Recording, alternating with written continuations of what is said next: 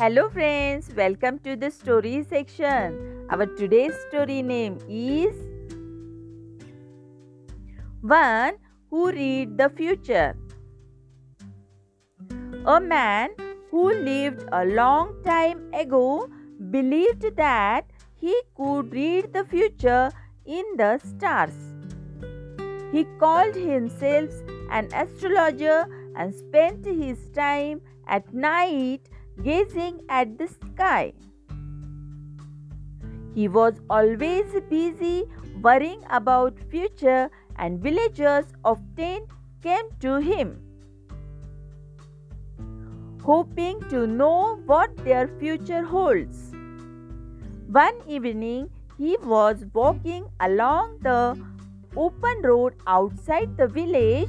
His eyes were fixed on the stars. He thought he saw there that the end of the world was at near. He lost in his thoughts about the future.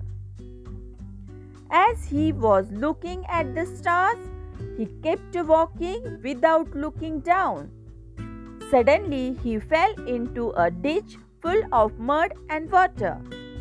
He was in the muddy water and madly trying to claw at the slippery side of the hole in his effort to climb out.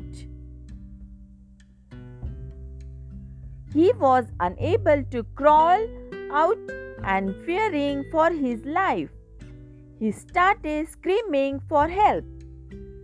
His cries for help soon brought the villagers running.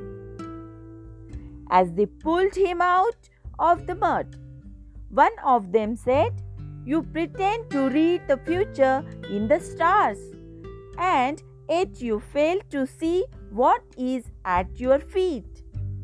This may teach you to pay your more attention to what is right in front of you, and let the future take care of itself."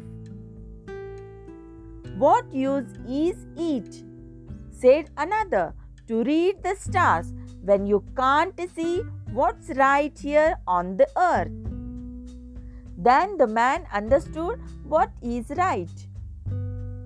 This is our today's story, and our today's moral is: we all want our future to be bright and happy, but the time does not stop for anyone.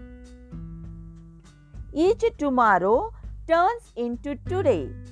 Your present is always a part of your future. Thank you.